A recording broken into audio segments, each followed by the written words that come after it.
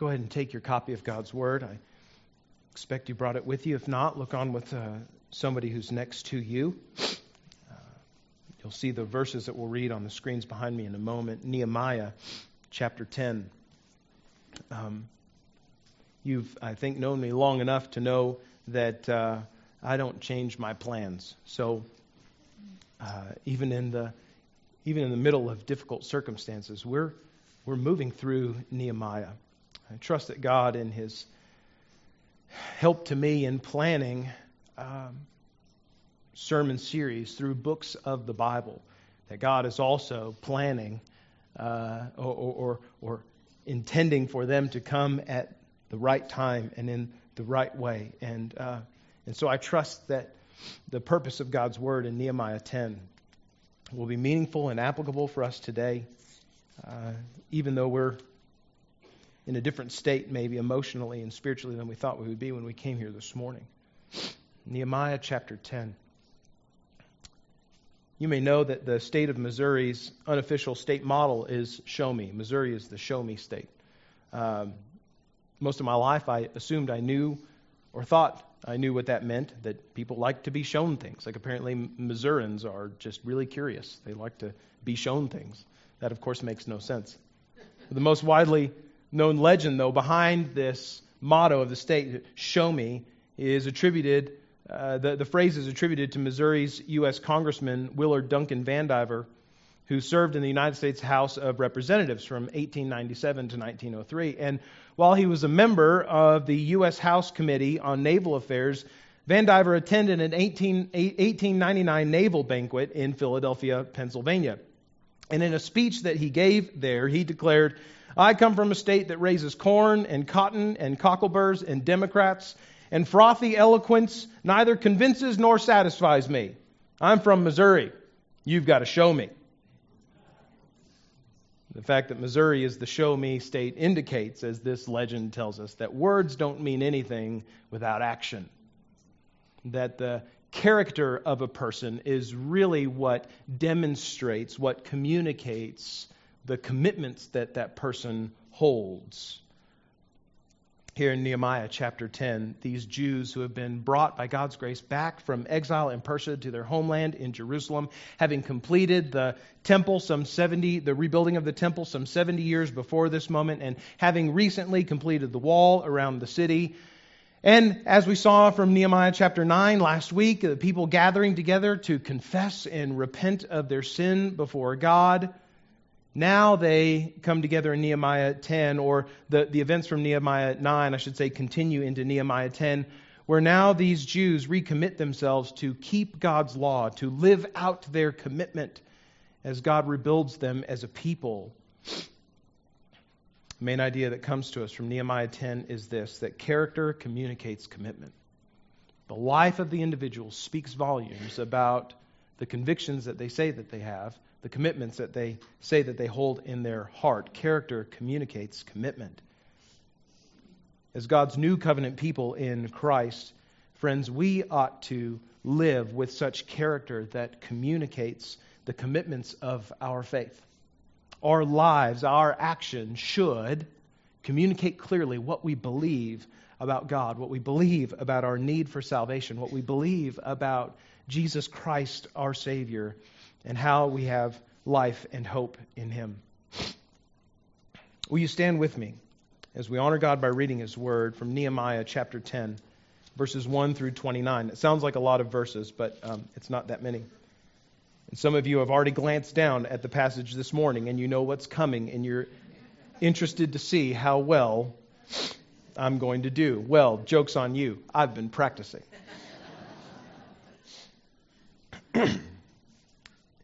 Chapter 9, verse 38 ends this way. Because of all of this, the people say, we make a firm commitment in writing, and on the sealed document are the names of our princes, our Levites, and our priests. And here they are.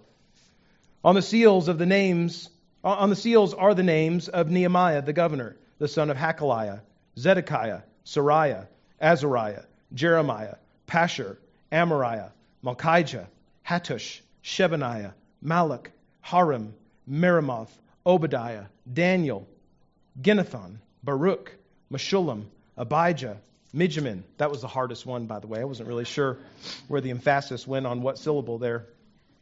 Maaziah, Bilgai, Shemaiah. These are the priests. And the Levites, Jeshua, the son of Azaniah, Benui, of the sons of Henadad, Kadmiel. And their brothers, Shebaniah, Hodiah, Kelita, Peliah, Hanan, Micah, Rehob, Hashabiah, Zakur, Sherebiah, Shebaniah, Hodiah, Bani, Beninu. The chiefs of the people, Parosh, Pahath Moab, Elam, Zatu, Bani, Buni, Asgad, Bebai, Adonijah, Bigvai, Aden, Ader, Hezekiah, Azur, Hodiah, Hashem, Bezai, Hariph, Anathoth, Nebai, Magpiash, Meshullam, Hezer, Meshezabel, Zadok, Jaddua, Pelatiah, Hanan, Aniah, Hoshea, Hananiah, Hashab, Halohesh, Pilha, Shobek, Rehum, Hashabna, Maaseiah, Ahiah, Hanan, Anan, Malach, Harim, Baana.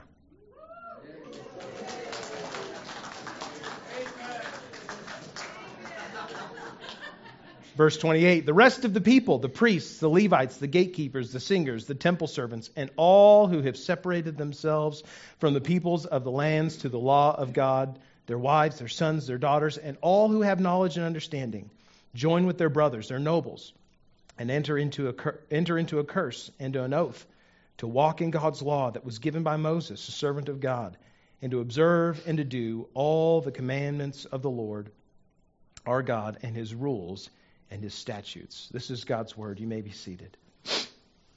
Character communicates commitment.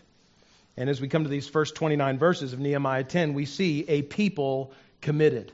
A people committed. We find here in the very first many verses of this chapter a section that most of us would likely skim over. And let me say, I would have rather done so this morning than read all of those names. These long lists of names that we have in multiple places of the Old Testament, not just here in Nehemiah, but goodness, you go to Chronicles, and Chronicles is just list upon list upon list of people. These long lists of names of people that we don't know and who don't appear in our own personal family trees often get overlooked. But for a moment, I invite you this morning, put yourself in the shoes of one of these Jews who has gathered to recommit themselves along with the rest of the people to being faithful to God on this day in Jerusalem. Before you on that day stand, and on the seals of the renewed covenant are the names of your leaders, the governor, Nehemiah, the many priests, the Levites. The Levites were the temple workers. Those are the ones that were facilitating much of the ongoing worship in the temple. The heads of all of the families are all putting their names and their reputation on the line as representatives of the people to keep God's law. What a powerful image. If you were a Jew that day in Jerusalem, you may have seen your grandfather write his name on one of those seals. You probably were led in confession of sin and repentance by the Levites whose names were on these seals. You may have had your hands covered in mortar and dust as you worked alongside some of these men who were named to rebuild the wall not many weeks before. This here in Nehemiah 10 is a real commitment by real people, men of God resolved to put their faith to action. But this day of commitment is for more than just the leaders who are named here. It's more than just those who lead the people that make this commitment. Verse 28 tells us that the rest of the people, everyone who had knowledge and understanding, joined with their brothers in this renewed commitment. The promise that is entered into here, a promise to keep God's law, to keep his instruction for his people that we have in the law of God, the first 5 books of the Old Testament, Genesis through Deuteronomy. Everyone who is a part of the faithful remnant of Israel that God has preserved during their time of exile in Persia is on this day committed to keeping it. Everyone who could understand. Just like in Nehemiah chapter 8, verse 2, where everyone who could understand the law of God, children and adolescents included, everyone who could understand the law was present to hear the law read in the presence of all the people. So now everyone who can understand the law are present to commit themselves to keeping the law. Even children and adolescents included. We're told that those who are present are everyone who had separated themselves from foreigners. The separation from foreigners on this day of commitment communicates the holiness of the commitment that's being made. That word holy means simply set apart, different, separated from things that are not holy. The people are communicating that the commitment that they're making to God is a holy commitment. They are setting themselves apart in a very physical way from the pagan and idolatrous peoples around them. This is a commitment for all true worshipers of the Lord, all true worshipers of Yahweh who have forsaken false gods to love and to worship the true God. Now, some of you may be tempted to read this separation from foreigners as a sort of an act of xenophobic exclusion. Oh, we don't want to be around those people. But that's not what's going on. This separation from foreigners is a theological declaration. It's the people of Israel saying the worship of Yahweh cannot and must not be confused with the worship of other lesser false gods. Amen. We worship Him and Him only. And by the way, anyone who desires to worship Him and Him only is welcome to join us. Amen. Make this observation with me, that those who are able here to understand God's law, those are the ones who are present, everyone who can hear it and understand it, are obligated to keep it. Those who can understand God's law are obligated to keep God's law, and they're responsible for not keeping it. This old covenant reality is revisited in light of the new covenant in Romans chapter 1, verses 18 through 32. Where there, Paul the Apostle says that all people, Jew and Gentile, every person who's ever lived on the face of the earth, at some point of cognition, some point of development, is able to discern that there is a God, that He is powerful, and that He is divine. All people are able to understand that there is a God who exists, who has made the world, made the cosmos in which we live, and that He has divine power. But Paul goes on to say that these same people, Jew and Gentile, all alike, have also rejected the worship of the only true God for all kinds of idolatry that our own hearts make up, and have thus made themselves children of wrath under the judgment of God. This is true for all of us. All of us at some point in our lives, whether or not we're walking with Christ today, all of us at some point in our lives have intentionally rebelled against a God that we understood and knew that was there. Knowledge begets responsibility. As soon as you know something, you're responsible to act upon it. As soon as you know and are able to understand that there is a God, you are responsible to respond to Him with faith and worship and love. And the reality is, the Scripture tells us, all of us have first chosen to worship ourselves than to worship Him. But these Jews on this day in Nehemiah 10 are recognizing that though they had once rejected God, they wish to no longer. That once they and their ancestors had disobeyed His voice, that today they wish to no longer. That over centuries and generations, these people had spurned God's grace and mercy and loving kindness to them. On this day in Nehemiah 10, they wish to no longer. Recognizing, knowing God, today they're making a conscious decision. We will worship Him. The wonderful new covenant reality is that the same invitation to come into right relationship with God, to worship Him, to commit your life to being made right with Him, that same invitation extends far beyond goes far beyond your alignment with an ethnic group of people in a particular city. Now, this call to be right with God extends to all nations and to all people.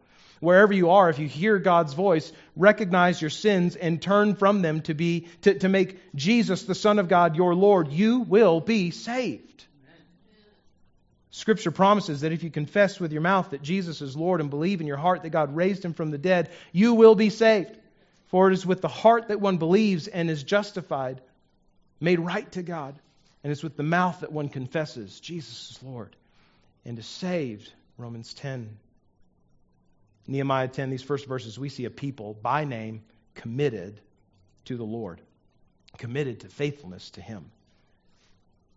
Friend, wherever you are in your spiritual journey, wherever you are with God, with Christ, I invite you, commit yourself to Christ today. Commit yourself to Christ today and know the blessing of a right relationship with God.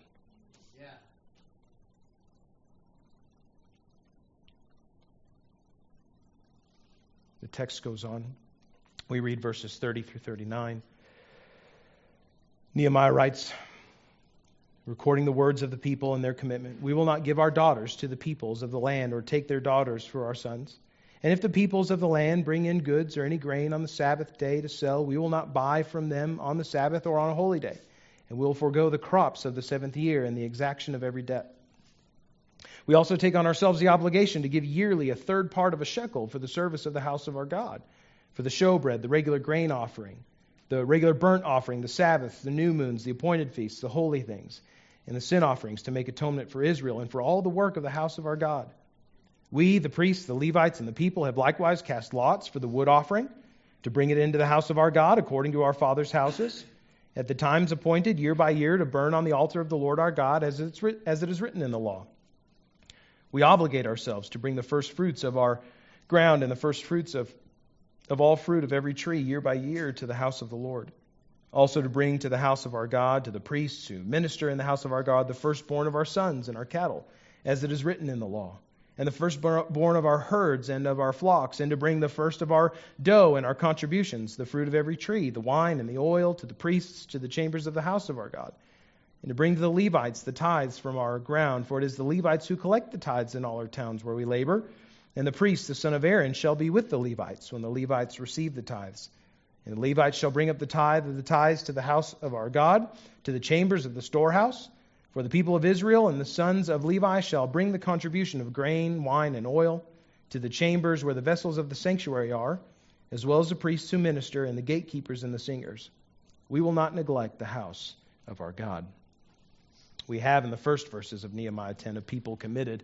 We have in verses 30 through 39 the very character of their commitment, the nature of what it is they're committing to do. And the character of their commitment is revealed in at least three different ways. First of all, in verse 30, through holiness in marriage. They say, we will not give our daughters to the peoples of the land or take their daughters for our sons. This first covenant renewal, again, on its face, might seem like the Jews are acting in xenophobic, ethnocentric ways. We don't intermarry with people that aren't like us. But that's not what this commitment not to marry their sons or their daughters off to foreigners is about. This commitment is profoundly theological. This renewal is based upon the law of God that's given to us in Exodus chapter 34, beginning in verse 12, where there the Lord says through Moses, take care lest you make a covenant with the inhabitants of the land to which you go, lest it become a snare in your midst. Verse 16, and you take their daughters for your sons, and their daughters go after their gods, and make your sons to go after their gods. And God's instruction to His people not to join in marriage to foreign women or give their daughters to the sons of foreign men was for the purpose of preserving the holiness of the people's worship. This command and covenant renewal is far less, friends, about ethnic purity. In fact, it's not about ethnic purity at all. It's all about spiritual purity. It was a command that Solomon, the king of Israel himself, disobeyed and began a long downward trajectory of leading God's people into idolatry as he made these sort of political alignments through marriage to the daughters of foreign pagan idolatrous kings, thus bringing all sorts of idolatry into the nation of Israel and even to the temple of God. This commitment should not be taken as a command not to marry people who are not ethnically Jewish or even not to marry people who are ethnically different than us. That would be to completely misunderstand what's being said here. But not to marry people who are not Jews in the commitment of their hearts. Indeed, Ruth was a Moabite woman, not of the people of Israel. And she herself made a personal covenant to worship Yahweh alone as God. Her faithfulness to Yahweh, though she was Moabite in heritage, though she was Moabite by ethnicity, made her marriage to the Jewish man Boaz legitimate in both spirit and law. Because it's not a person's background that determines their holiness before God. It's a person's posture of their heart. Do they love and worship God above all else? And we all recognize, I hope, the great influence that marriage has upon our lives and upon our actions day to day. When we enter into this most sacred union designed by God, we are joining ourselves to another person, our life to their life. Marriage is meant in this holy amalgamation of two souls. Marriage is meant to strengthen the commitments of each person in it. And by its nature, marriage brings two people together, as Scripture says, into one flesh, so that their lives are inextricably intertwined. So if a man and a woman coming into marriage are both devoted in heart and soul to the Lord, then their combined devotion will be amplified in the context of their marriage. But if the two are devoted to different gods, or one to the Lord and one to another god, their union will be full of compromised worship in both directions. And God calls His people to single-minded worship and single-minded devotion to Himself. So this pillar of the life of God's people, spiritual purity in marriage, does not go away with the new covenant in Christ, but is instead underlined. Christian, if you are not yet married, the Word of God from 2 Corinthians 6:14 is clear. You are not to be yoked in life through marriage to a man or to a woman who does not love Christ above all, lest you be tempted to compromise on your faithfulness to Christ above all. And Christian, if you find yourself married to someone who is not a Christian, I would venture to say you know very well firsthand the strain in marriage that I'm talking about, the strain in marriage that comes with being married to someone who doesn't share the very same, very deep, heart-level commitments that you do. To you, I do not say, divorce your unbelieving spouse. We know that God hates divorce. He hates the pain that it brings. But if you find yourself, Christian, married to someone who is not a believer, rather, I say, pray for your unbelieving husband or wife. Pray like their life depends on it, because it does. And live with such winsome godliness in your marriage that your spouse sees the joy of knowing Christ and is won over by your example. And be determined with God's help never to compromise faithfulness to Jesus for the sake of keeping peace at home. We're not called to be peacekeepers, but to be peacemakers. And so, as a Christian living in a marriage with an unbeliever, be a peacemaker, seeking to find your spouse brought to peace with God through the hope of the gospel and faith in Jesus. The character of the people's commitment is first illustrated by holiness in marriage, but it's also illustrated in verse 31 by mindfulness of God's provision. Verse 31 gives a retelling of this commitment to keep the Sabbath and other holy days as well. We know that one of the key distinguishing marks of the Hebrews all through the Old Testament was their day of Sabbath rest. It's commanded in the Ten Commandments. You shall keep the Sabbath day, honor the Sabbath day as holy. It was commanded by God there in Exodus chapter 20, verse 10. It is to be kept as a day to worship God and to rest in light of His provision. Our rest, week by week, or the rest of God's people, week by week, is modeled after God's rest. God worked in creation 6 days, and then He rested on the seventh. Not because He was tired. God's omnipotent. He doesn't need a nap. But He rests as a king on His throne to sit in authority over all that He has done. So also, He calls His people to rest from their work, in part because they are human and they are not omnipotent and they do need a nap, but also because they are called to stop working one day, to stop working to provide for themselves for one day of the week so that they can depend upon and learn to worship in light of the God who provides all that is needed. They also commit themselves not to farming the land once every 7 years, which seems like a really foolish thing to many people. Why would you not farm land 1 year out of every 7? But this was a theological declaration. It was an act of worship, declaring the dependence of the people upon God for every good thing, year by year. Likewise, they forgive every debt that somebody else owed them every 7th year, signifying a relationship with a forgiving God that fills and characterizes every relationship among the people. You may be wondering this morning, do we as Christians need to keep the Sabbath day or a day of Sabbath rest like the Jews did? They commit to it. Should we commit to it? Well, hear what Paul says to the Romans in his letter, Romans chapter 14, verses 5 through 8. He says, one person esteems one day as better than another, while another person esteems all days alike. Each one should be fully convinced in his own mind. Here he's speaking about the fact that within a church that's made up of both Jews and Gentiles, some of them keep the Sabbath day, and some of them don't. And Paul says, you're all there worshiping together. Whatever you do, each one should be convinced in his own mind. He goes on in Romans 14, verse 6, the one who observes the day observes it in honor of the Lord. The one who eats in honor of the Lord, since he gives thanks to God. While the one who abstains in honor of the Lord and gives thanks to God. For none of us lives to himself, and none of us dies to himself. For if we live to the Lord. And if we die to the Lord. So then, whether we live or whether we die, we are the Lord's. The point is this. A Sabbath day is not about refraining from work for the sake of pleasing God. You're not called to show up at church on Sunday to keep God happy, to make sure that He doesn't rain His displeasure down on you. No. The Sabbath day is about resting from work in the middle of worship-filled knowledge of God. Setting aside our desire to do it all ourselves, to say, ultimately, God, I can do nothing for myself. I'm dependent upon you for all things. Ultimately, the weekly Sabbath practiced by the Hebrews points us to a spiritual Sabbath rest that is ours in Christ, who gives us rest in heart, soul, and mind from the weight and the burden of sin.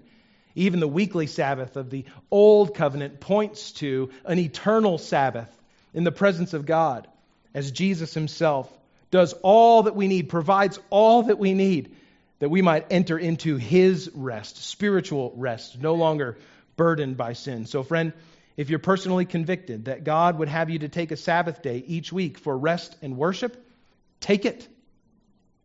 And be well convinced by God to do so. And if you're personally convinced that the rest that is fulfilled in Christ gives you freedom to work on the day that you also worship, then do so. Only in all things, Christian, regardless of how you view the Sabbath in the life of the Christian today, the new covenant person of God, be convinced that whatever you do it with full-hearted worship of God, seeking to please him, living for his glory, pursuing his kingdom. Whether we live or whether we die, we are the Lord's. Amen. The character of the people's commitment is holiness in marriage, mindfulness of God's provision, but also in verses 32 through 39, a dedication to worship. In the last several verses of this chapter, the Jews together rededicate themselves to all that is necessary for worshiping God under the Old Covenant. Now, Old Covenant worship in its very nature was very come and see in its construction. Worship took place in a physical temple, in a physical city, and it required a lot of implements and supplies. It was very visual in its practice. As you go through and maybe read parts of Exodus and Leviticus, and you see how worship was to be done in the tabernacle and later the temple, you just see how visual and kinesthetic all of this worship was, and that in this Old Covenant idea of worship or structure of worship that God gives his people, it is a call for people to come to the temple, from wherever they are, to arrive to a place where they will worship God together. It was very come and see. And this is by God's design. He does it on purpose. For as the people came to the temple, they were reminded that God had called them to himself, and that they were to be holy and different, set apart from the pagan nations around them. More than anything, the worship of the Hebrews identified them with their God, the God, against all other gods. And so here, as they rededicate themselves to the worship of Yahweh in the way that God has instructed that they do it, they also commit to all that is necessary for keeping up this worship. They recommit to bringing offerings of the first fruits of their fields and their flocks, and to an offering of their income to purchase supplies to be used in their worship in the temple. They commit to a tithe, that's 10% of their possessions and of their income for the livelihood of the Levites and the priests. You remember the Levites and the priests didn't have a tribal allotment among the people of Israel. Their allotment was the temple. They didn't have land to farm. Their work was temple work. And so it was the agricultural produce of the other people that was sent to the Levites to care for them physically. These here are people devoted to the right and sustained worship of God, bringing all that is necessary to make sure that they are a people characterized by their worship. And don't miss this. Worship still defines God's people. Old covenant and new covenant. Before Christ, in light of Christ, worship still defines God's people. In light of the new covenant in Christ's blood, the people of God are still called to be defined, to be characterized by our worship, by our praise of God, by our devotion to him, in song and in teaching and in prayer. But in the new covenant, the methodology for engaging the nations through worship is no longer come and see. We no longer go to a physical temple in a physical city among an ethnic group of people to worship God. Now, in light of what Christ has done on the cross, the worship emphasis, the worship impulse is no longer come and see, but go and tell. Jesus himself gives the command to his disciples. Go, therefore, make disciples of all nations. Matthew chapter 28. And he gives a promise to his disciples in Acts chapter 1, verse 8. You'll be my witnesses in Jerusalem and Judea and Samaria and even to the ends of the earth. Where the old covenant calls people to come and see the faithfulness of God. The old covenant call was to witness the gracious forgiveness of sins by God through the substitutionary sacrifice of animals in the place of the sins of the people. But Jesus' sacrifice doesn't take place in the temple, does it? It takes place outside the city, as the author of Hebrews in Hebrews 13:12 tells us. His death outside the city is in a place where everyone can go. In the temple, only Jews could go into certain courts of the temple, only priests could go into certain rooms of the temple, and only the high priest could go into the most holy place of the temple, and that only one time a year. But Jesus doesn't die in the most holy place where only one person can come. He dies outside the city gates where everyone can witness his sacrifice for sins. His death was witnessed not just by those who were privileged to come near, but his death was witnessed by all who are both near to and far from God. And having brought the purpose of the temple to its fullest meaning, Jesus now commissions the people of God, his disciples, to live as those who no longer need to come and see that God is faithful, but who are commissioned to go and tell all that God grants forgiveness to everyone who calls on him in faith. Brothers and sisters, are we so dedicated to be known by our public worship of God? Indeed, gathering together as a church for worship weekly like this is right and good and commanded of us. Hebrews chapter 10, verse 24 says, "Do not neglect to meet together, as is the habit of some." We do well to come together for worship, but our purpose in doing this is not so we can come and see. Our purpose in doing this is so we can be equipped, edified as followers of Christ to go and tell the faithfulness of God to the nations. Our worship does not take place only inside these walls. As one who worships the God who came in flesh to rescue us, friend, do you worship him by going and telling others of his great grace? You're meant to. As Jesus died for sins outside the city where everyone could witness him, Christian, do you take the news of Christ outside the church house where all may come to know him?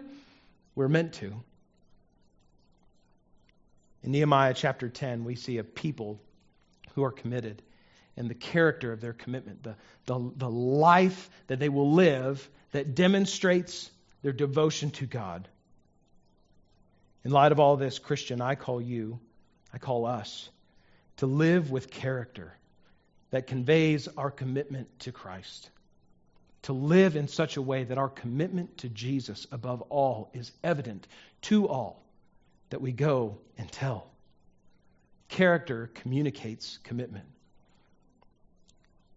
As I was thinking about that phrase and rolling it over in my head, character communicates commitment, character communicates commitment, I was taken back in my mind to middle school. I went to middle school at LBJ, just kind of across the street over there. And I remember for those 3 years, we had these banners all over school. Character counts banners. There's a millennial somewhere in this room that can testify. There we go. Character counts. And there were 6 pillars, I think, of character counts. I think responsibility and respect and trustworthiness were 3 of them. I don't remember the other 3. Someone else does. Citizenship, is that one of them? That's so weird. 6 pillars of character that we were supposed to embody and embrace and to live out as middle schoolers. By the way, asking middle schoolers to do anything with like real commitment is just an exercise in futility. Middle schoolers, it's not your fault. We had these banners all over school. Character counts, 6 pillars of character. And I don't remember what any of those pillars were. But I hope that the character of my life demonstrates in some way that I've embodied some of those things, embraced some of those things. That hopefully I could walk into LBJ, and if those banners are still on the wall, that I could say, "Oh yeah, I see that in my life. I see that in my life." And hopefully other people will be able to say, "Yeah, I see that in his life. That's good. Those are good things." It's one thing to say, "I believe this, I value this, I'm committed to this," and put a banner on the wall. It's another thing entirely to live that out in your life day to day. It's one thing to say, as we do and we reiterate and reemphasize week by week. It's one thing to say, "Jesus is Lord," week by week. To have that we could put it on banners all over this church building, couldn't we? And we could all look at those banners and say, "Yeah, that's right. That is a good thing." But if we go out into the world and our character does not demonstrate that Jesus is Lord, well, then we've not embraced that value, have we? We've not embraced that commitment, have we? Character communicates commitment. At the end of the day, dear friend, the words that we say, the doctrines that we affirm, the truth of Scripture that we hold to and proclaim are good and important and right, but they don't amount to a hill of beans if we don't actually live them out, if they don't impact the way that we live in the world. Amen. It's not enough to simply say that God is a God of grace if we go out and live with unforgiveness in our hearts toward others. It's not enough to say that we have hope of resurrection if we're living this life like it's the only one that we'll ever get. It doesn't communicate much about our commitment if we say Jesus is Lord, but everything that I do serves my own self-interest. Character communicates commitment. Brothers and sisters, friends, many of you have made commitments to Christ over the years. And by God's grace, He's sustaining us to walk in faith and to live lives of character that display that very deep and profound commitment to Christ as Lord that we have made, and praise God for it. There may be some still in this room, I don't know. Only you and your own heart know before God, but some who maybe have made a commitment to Christ, maybe hung a banner on the wall of their heart, but yet are not living with the character of that commitment. Perhaps when you were a child, you walked down an aisle and you prayed a prayer with the pastor, and you were dunked in water on a Sunday morning, and you thought that was your commitment to Jesus. But every day of your life since then, you've been living for yourself and what you can get for yourself and to please yourself. Dear friend, the character of your life does not demonstrate that commitment was genuine. Perhaps today you need to make a fresh commitment, to make that commitment for real. To confess Christ as Lord of your life. Lord means king, means boss, means master, commander of your soul. Not just buddy who helps me out in a tough time. Maybe you need to make a commitment to Christ as Lord, to trust Him as King, to give your life in submission and reliance for His death, for your sins, and His resurrection, for the promise of your resurrection. Maybe you need to make that commitment today. Maybe you need to be saved today. Christian, maybe you need to bring your life, the character of your life, by God's help, into greater consistency with the commitment that you say you have to Jesus as Lord. Perhaps you've been walking away from or at least sitting still as Christ moves forward. You've not been following Him as you committed that you would do. Perhaps today, even as we took time last week to repent of our sins, maybe today you need to repent of slackness in your walk with Christ. Christian, maybe today you've been walking faithfully with God since the day that you professed faith in Him. And you just need to worship in light of God's grace and help to give you strength to follow Him faithfully all these years. We have a good many of us in this church whose character conveys their commitment. I'm grateful for that. I'm grateful for people like John and Susan Montoya, who until the day of their death yesterday lived lives of character that displayed their commitment to Christ. Lives full of the fruit of the Spirit: love, joy, peace, patience, kindness, goodness, faithfulness, gentleness, and self-control. But don't think that just because character communicates commitment, that there's an emphasis upon the character of the people in Nehemiah 10, that the way that you live is all that matters. Commitments matter too. Commitments matter too. God doesn't give salvation freely to people who don't see their need for it. So you can live a good life. You can never kill anybody, never cheat anybody out of money. You could live your whole life doing all the good things, being a good citizen. You could fulfill all the 6 pillars, whatever they are, of character counts, and still not be right with God. Because in as much as character communicates commitments, commitments still matter.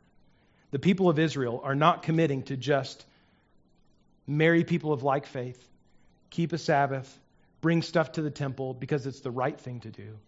They're doing it because they love the God who has called them to this life. Amen. Character communicates commitments, absolutely, but commitments, dear friend, matter.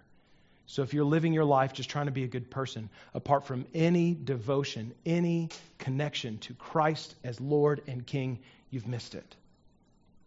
At the end of your life, it will be fruitless. It will be pointless. You'll have done all of those nice things for other people in futility, apart from commitment to God, apart from love for Christ, apart from repentance of your sin and faith in Jesus, who died to give Himself for you that you might be saved and was raised from the dead. Friend, have you made that commitment?